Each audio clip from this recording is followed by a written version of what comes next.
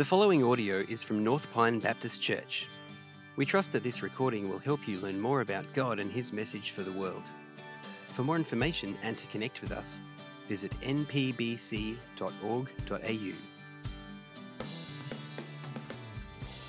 Church, I wonder, have you ever had that feeling you're on the edge of a swimming pool, you're about to dive in?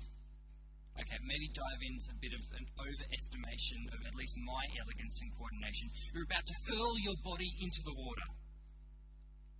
But there's that momentary hesitation. Your brain is doing that little cost-benefit analysis, going, water is cold and wet. My body likes being warm and dry. And then that kid zooms past you and dives on in without a moment hesitation. There's a splash and you're like, fine, I'm going to do it. This morning, we're exploring lament. And lament can be a bit like diving into a swimming pool. We have hesitations. Diving in, it comes with a shock. Yet, in time we acclimatize. And indeed, practice makes perfect. And perhaps when we have felt so cold, in time, lament brings us to a warmth, even a joy in the Lord. Now, any time before I jump into a swimming pool, I get like here and I'm about to dive through. I jump, I commit, and then I have that moment of, what on earth am I doing? I know I'm going to get wet. I've already made that commitment, but I'm hanging there. This morning, it's a bit like that. We're hanging over the water's edge. We know we're going to get wet, but we know that lament will give us an opportunity, a God-given way of responding to this world's tragedy, trauma, and trouble, particularly why sin remains. So hang with me there, just above the water. Be ready to get a little wet. We'll be coming back to that thought later. But here's our big idea for this morning. God-centered lament leads us to the presence of God, the Redeemer of God, and the fear of God. Now, for those taking notes, I'll say it again because I cannot write that quickly. God-centered lament leads us to the presence of God, the Redeemer of God, and the fear of God. Now, open up a Bible with me. We're going to be reading today from Job chapter 19. Our aim is to learn from chapters 19 through to 31, but 12 chapters would be a bit of a long Bible reading for this context, although we, by all means, do so in your time. Now, we're pretty close to the middle of 3 cycles of speeches that started back in chapter 3. And this is kind of this philosophical showdown between the wisdom of the world and Job's enduring struggle to trust God, no matter what he's suffering. And perhaps another way to capture this feeling is, imagine we're in a boxing ring.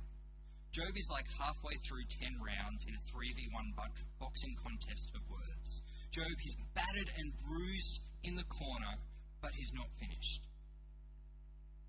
With this image, let's read from Job chapter 19, verse 1. Job answered and said, "How long will you torment me and break me in pieces with words? These 10 times you have cast reproach upon me. Are you not ashamed to wrong me? And even if it be true that I have erred, my error remains within myself. If indeed you magnify yourselves against me and make my disgrace an argument against me, know then that God has put me in the wrong and closed his net about me. Behold, I cry out, violence, but I am not answered. I call for help, but there is no justice. He has walled up my way so that I cannot pass. He has set darkness upon my paths. He has stripped me from my glory and taken the crown from my head. He breaks me down on every side, and I am gone.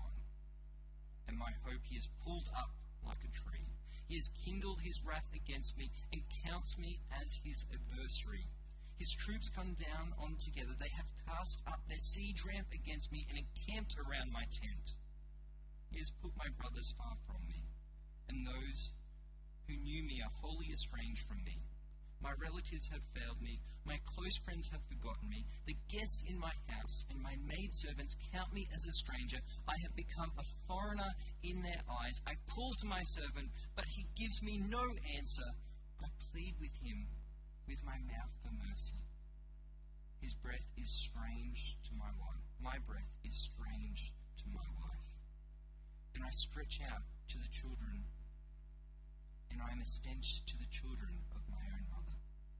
Even young children despise me. When I rise, they talk against me.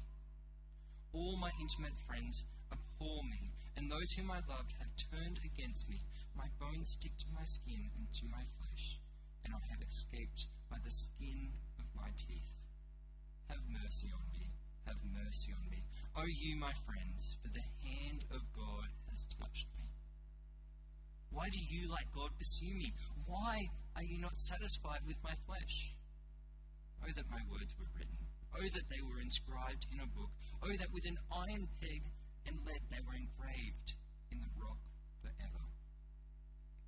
For I know that my Redeemer lives, and at the last he will stand upon the earth, and my skin has been thus destroyed, yet in my flesh I shall see God, whom I shall see for myself, and my eyes shall behold, and not another. My heart faints within me. If you say, how will we pursue him? And the root of the matter is found in him, be afraid of the sword, for wrath brings the punishment of the sword, that you may know there is a judgment.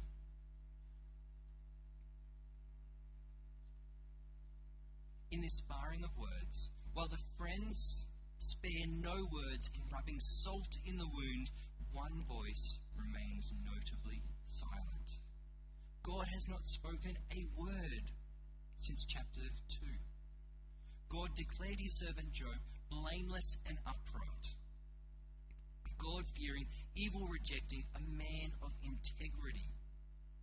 God set the boundaries of Job's suffering. In fact, the only suffering spared was the very loss of his life. But since then, silence. In the silence, Job models to us a deeply personal and biblical response to suffering. Lament. Lament is our theme, a lesson for us to learn as we so briefly sweep through these 12 chapters. When God remains silent during suffering, the Christian response is lament. When God remains silent in suffering, the Christian response is lament. And we will see that God-centered lament leads to the presence of God, the Redeemer of God, and the fear of God. But what is lament? Lament is a divinely given invitation to pour out our fears and frustrations and sorrows for the purpose of helping us renew our confidence in God.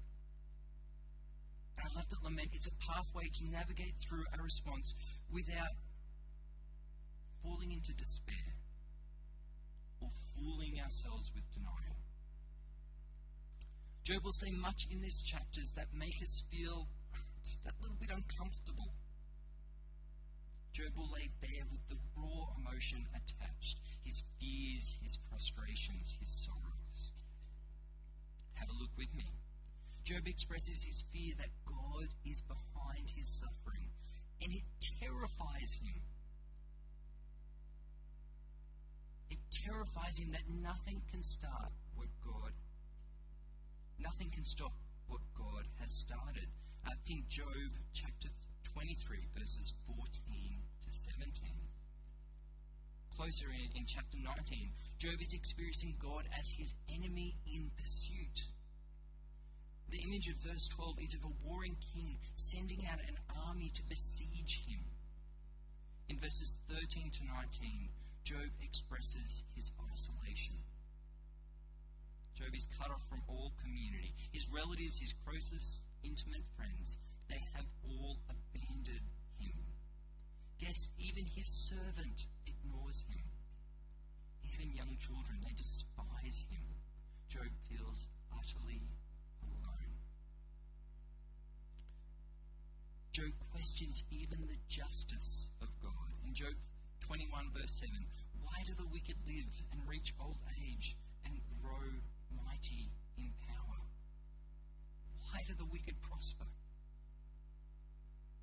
Job expresses many shocking feelings about God.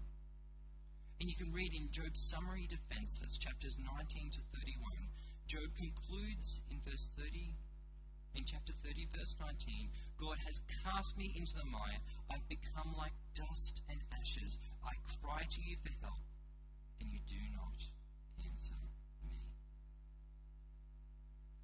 Now, don't miss that Job's lament, it's not just about God.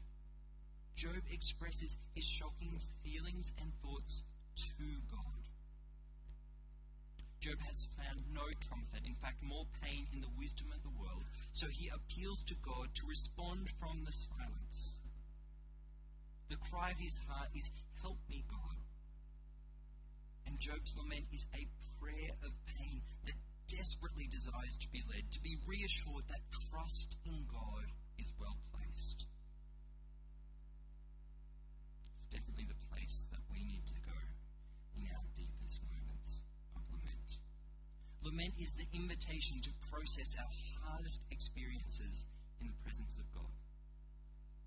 And it's more than just applying information about God to these experiences.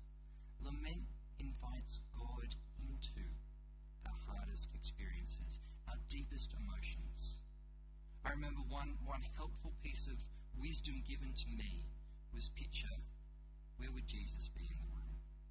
I always find that a helpful way of picturing God's presence in our hardest moments. Lament invites us to deepen our trust in God, even when we face the most shocking of conclusions. I find there's this nice simple summary of lament. It's lament is prayer in pain that leads us to trust. Prayer in pain that leads us to trust. God gives us the lament of Job. More than a third of the Psalms are laments. We have the whole book of Lamentations, so you're getting it's a bit of a theme in the Bible. And we see in Jesus the tears of lament at Lazarus' tomb in John 11. And that harrowing cry of lament. It's actually a quote from Psalm 22 verse 1. My God, why have you forsaken me? Among the last words of Jesus on the cross. These laments model a God-centered struggle to trust God while trying to make sense of this complex world. And they give us a language of lament. When we need to cry out for ourselves, my God, why? God-centered lament, it leads us into the presence of God. And lament, it's a powerful, but it's a daunting process. Maybe for you, like me, it feels almost too bold to dare lament, my God, why COVID? God, are you behind the suffering? Is it something you started? God, are we your enemy? God, I can feel so alone, so isolated, so distant from those around me. But God, I look to you. I need you. You are my help in trouble, in whom I will trust. For many, it does not come naturally to come before God with such a boldness and vulnerability. I wonder if Australian culture pushes against such. Yet this is the invitation of lament. Lament is the lesson we need to learn, at least from this part of Job. And maybe it's not COVID for you. Maybe that's just another straw on the already broken back. Whatever your lament, God's invitation is open. And I wonder, perhaps God's silence is the invitation. The space to come to God with your pain of prayer and a heart that longs to be vindicated for its trust in God. We'll see later in Job what happens when God does indeed answer. And so I wonder, is the silence the invitation? Look with me from Job's plea in chapter 19, verse 23.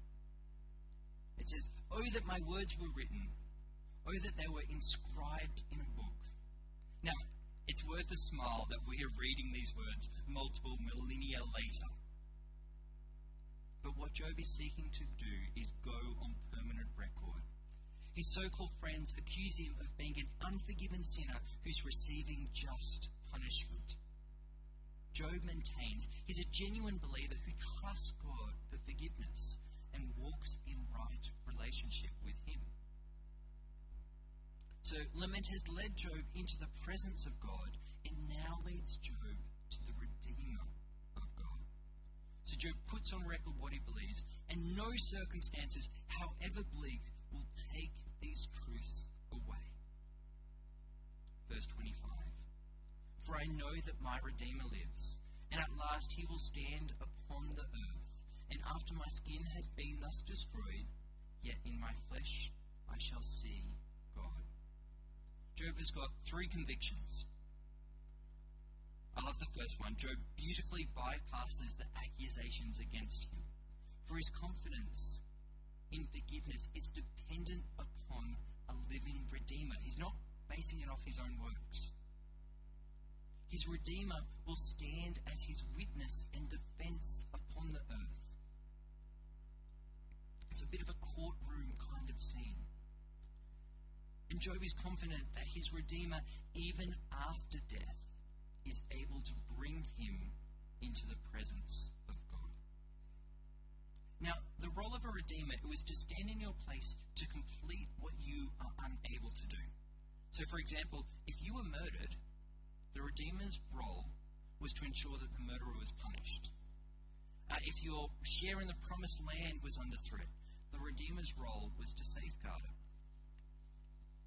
If you left your widow childless, the Redeemer's role was to provide her with a child.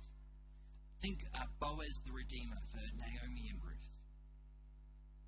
Now Job's lament, it's forced him to confront that he is both a sinner and the redeemed.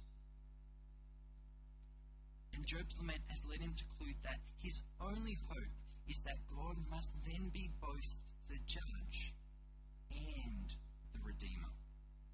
Job needs a redeemer to stand in his place and do what he is unable to do. He's holding these concepts in tension in such a way that the wisdom of the world of those days has no categories whatsoever for this. The just should be punished, is their conclusion. Yet Job has place for forgiveness, for redemption. Now, remember back to Job's fearful conclusion and why he's actually appealing directly to God.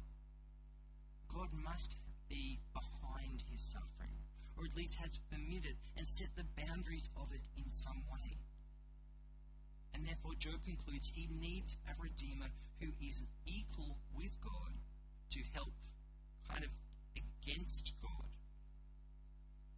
Job is grasping a gospel paradox. Job will warn that God is indeed the judge to be feared in just a few verses. He's in no way undermining that. But Job also knows that his only hope is that God must be his living redeemer. And a divine redeemer, one not even limited by death and equal with God. Job's faith is an incredible foreshadowing of the God who reveals himself as the living redeemer in Jesus. So let's see how the two pair up. We see that Jesus is the Son and equal of God. But Jesus isn't sent against God, but sent by God as the one to complete the mission of God. And Jesus is the Redeemer who will vindicate all believers trusting him for the forgiveness of sins. Jesus is going to go on record in a way far more permanent than even on stone. And Jesus stands in the sinner's place and does what we are unable to do. Jesus pays the death penalty for sin By the way, that's the punishment Job's friends think he deserves. Jesus pays the penalty as a sacrifice upon a cross. Jesus is the living Redeemer Job hopes for. For God raises Jesus from the dead, and death is not a limit to Jesus. Jesus' resurrection, it gives us confidence that all believers like the Redeemer will be raised and see God. So God-centered lament leads us to trust in the Redeemer of God. Now Job actually has a fourth conviction. It's a warning of judgment for his friends who ignore the Redeemer. We mentioned briefly before, Job's friends, their worldly wisdom has no place for undeserved suffering or grace. It's a very cruel, cold, mechanical world. They have no place in their minds for a suffering Redeemer God who would be nailed to the cross in their place. Yet for all the damage Job's friends have caused him, we see this amazing imitation of undeserved grace that Job trusts in, because he now goes and warns his friends of to fear God's judgment. Now, I wonder if you're a bit more like me and you'd be inclined to kind of be, well, let's give them a taste of their own medicine. There is an amazing grace at work here, one that imitates the grace Job has received himself. You see, Job's friends, they underestimate God's judgment and consequently their own need of God's Redeemer. Their worldly wisdom, it fails them. But I also think there's a hint at another trap. Look at verse 28. They say the root of the matter is found in him. The friends, they so quickly focus on Job and blame him for the suffering that they fail to take stock of their own situation. Now, we're people who love comparison. 30 Seconds Online gives you a good picture of that. And particularly when we think comparison will favour us. We so quickly look down on others, even using their suffering as a means of somehow propping up our own insecurities. Yet Job warns us, if you're quick to say the root of the matter is found in someone else, be afraid of the sword. Cultivate a healthy fear of God's judgment. You cannot deflect it onto someone else, as we're so in the habit of trying to do. Only God's living Redeemer, Jesus, can take judgment from you upon himself as an act of undeserved grace. Now, Job will take up again the theme of the fear of God in chapter 28. He sort of searches for where can wisdom be found. In his conclusion in verse 28, behold, the fear of the Lord, that is wisdom.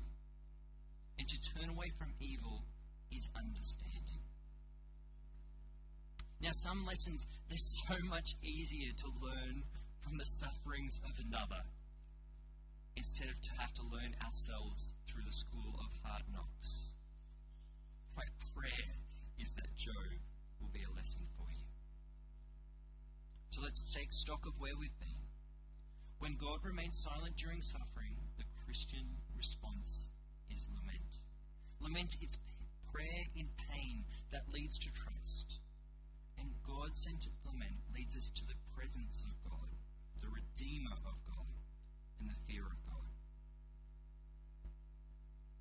So we're back where we started. We're hanging over that pool of lament. It's still scary. It's still going to take some time to acclimatize. But you have a God-given, God-resourced invitation to respond to suffering with lament. Lament that draws you closer to the presence of God. And remember to talk to God, not just about him. Lament draws us to trust, to find comfort and redemption from Jesus, the Redeemer of God.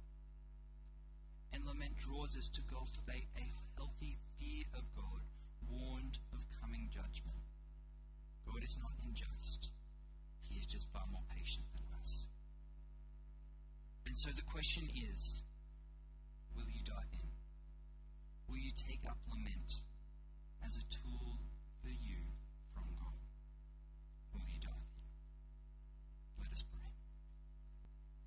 God, silence is not something we often welcome from you. And yet we see the invitation not to complain or be frustrated at you, but to be honest, to pour out our lament, to turn to you in our troubles and trust. God, guide us to use what you have given us for your glory. And Lord, may we, unlike Job's friends, support one another in this process. Guide us to dive in, we pray. In Jesus' name. Amen. Thanks for listening to this audio from North Pine Baptist Church. For more information and to connect with us, visit npbc.org.au.